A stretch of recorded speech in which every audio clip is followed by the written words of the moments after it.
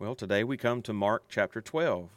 And if you've read the chapter, and I hope you have already, and thought about it for yourself, Jesus here tells a parable calling out the scribes, Pharisees, Sadducees, and other Jewish rulers, and they perceived that he was calling them out, and we get a glimpse of their response, which is instructive to us. He condemns the pretentious actions of the religious leaders, contradicting the teaching of the scribes, and he praises the humble faithfulness of a poor widow. So let's consider a couple of truths and maybe some applications of what we find here. The first one we've already hinted at is when you know you're being called out. When you know you're being called out. Jesus opens this chapter with yet another parable, the parable of the tenants. The subject of the parable is a man who planted a vineyard, according to verse 1. Now, as soon as the Jewish leaders heard this, and we've mentioned this before, their antenna would go up immediately, because very, very regularly in the Old Testament, the Lord described Israel as his vineyard that he planted and cared for. See that in Isaiah 5 and Psalm 80. So when Jesus begins a parable set in a vineyard, the leaders would have known he was referring to Israel. And so what happens in this parable of the vineyard? Well, several of the master's servants were sent into it, whom the workers of the vineyard violently mistreated. What's Jesus indicating by this? Well, he's referring to the various prophets whom the Lord raised up and sent to preach in Israel throughout its history. And many times these prophets were violently mistreated. You have an easy-to-find list of these in Hebrews chapter 11. Jesus takes this parable, though, a step further and says the master of the vineyard decided to send his own son, whom the workers not only mistreated, but according to verses 6 through 8, they murdered him. When the Jewish leaders heard this part of the story, they would have understood two things. First, they would have understood that Jesus was claiming to be God's son. And second, they would have perceived that Jesus was saying their desire to kill him was in line with their godless forefathers who mistreated and killed the prophets. And I can only imagine how uncomfortable they were at this parable at this point. And Jesus doesn't stop there. In verses 10 and 11, he quotes Psalm 118, verses 22 and 23, to show that he is the cornerstone that the builders rejected, that's prophesied in that text, and that they were going, that they were going to kill him. They were going to be on the wrong side of history and God's redemptive plan. And then in verse 12, he tells us the obvious. There we read that they perceived that he had told the parable against him. Well, yeah, of course. How did they respond, though? Did they humble themselves and confess their sin? Not at all. They hardened themselves even further and decided to look for a way to arrest Jesus in verse 12. They decided to get rid of him. They hated him, and they were certainly not going to allow him to accuse them of wrongdoing and sin. Now, this story is ultimately about God's unfolding plan of salvation for all who believe.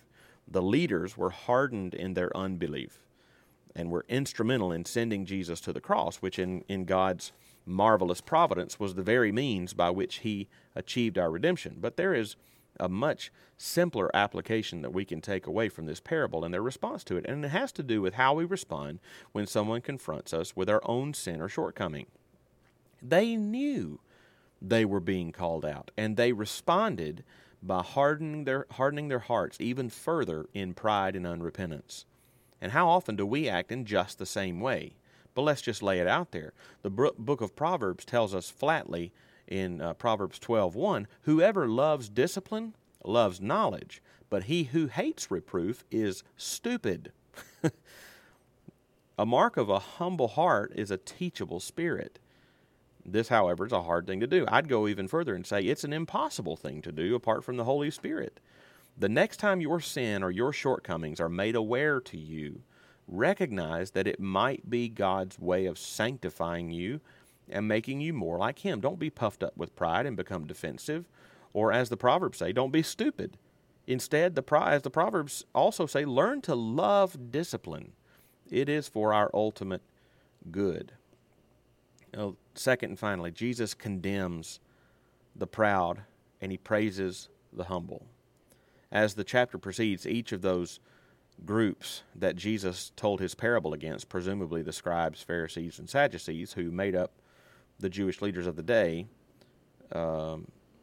they approached Jesus to question him.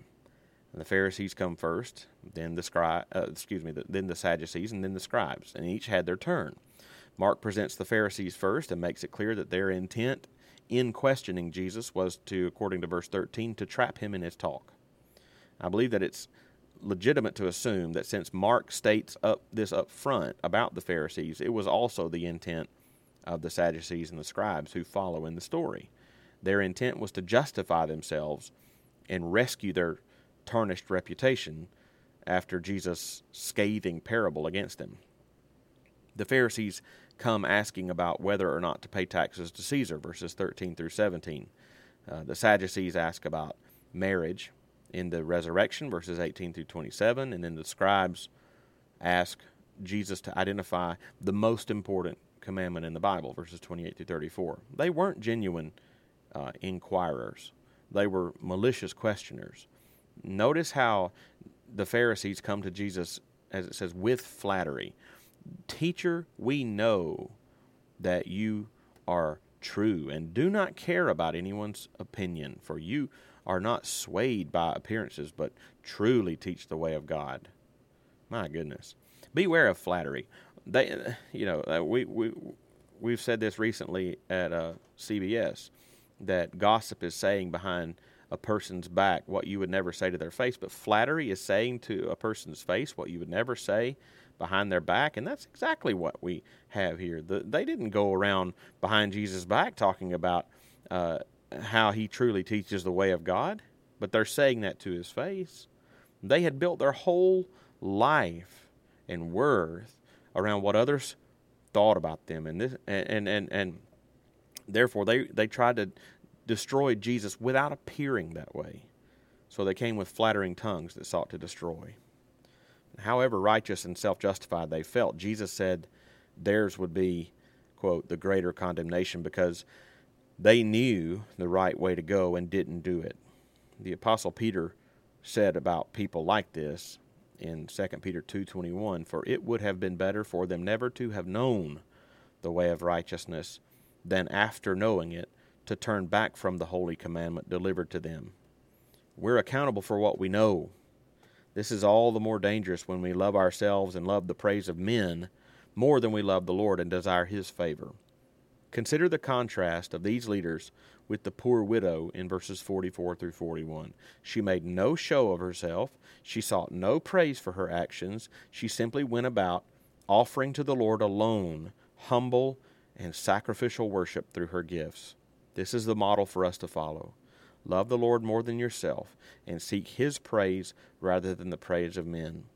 When you seek after and receive the praise of men, you'll probably get it, and you'll receive your reward in full right then and there. And that's a raw deal. Love God today with all your heart, and seek with all your heart to please him in everything you do.